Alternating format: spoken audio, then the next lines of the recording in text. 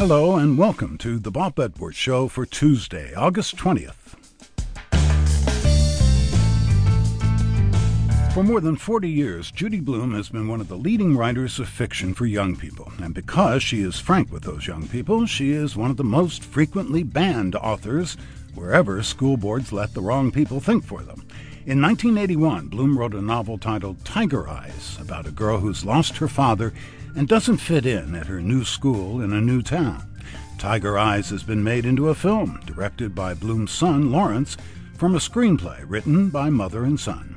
Judy Blume will discuss the film, her many other books, and her problems with people who don't want children to read anything that addresses their real lives.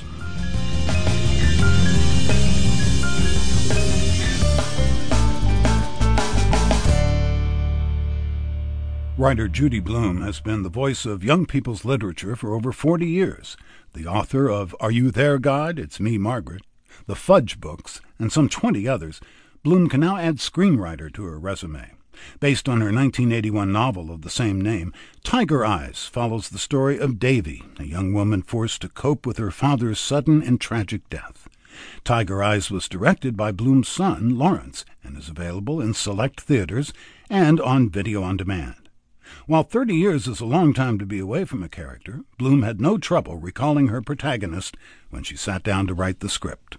Davy was always there right inside me because she was there when I wrote the book. And my son and I had talked for many years about making a movie based on Tiger Eyes. In fact, we always said if only somebody would come and give us the money, that's the one we'd like to make.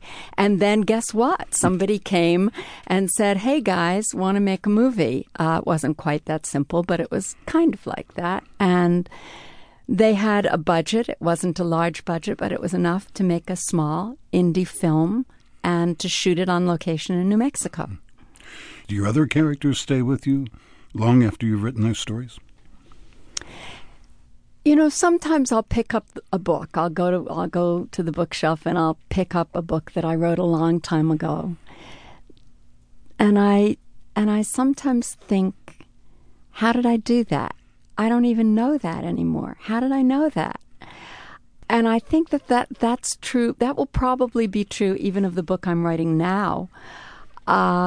Because when I'm writing, I'm sure this is true for, I should say, when one is writing, you know, you're in some other place and you don't know how you got there and you don't know what brings back the memories.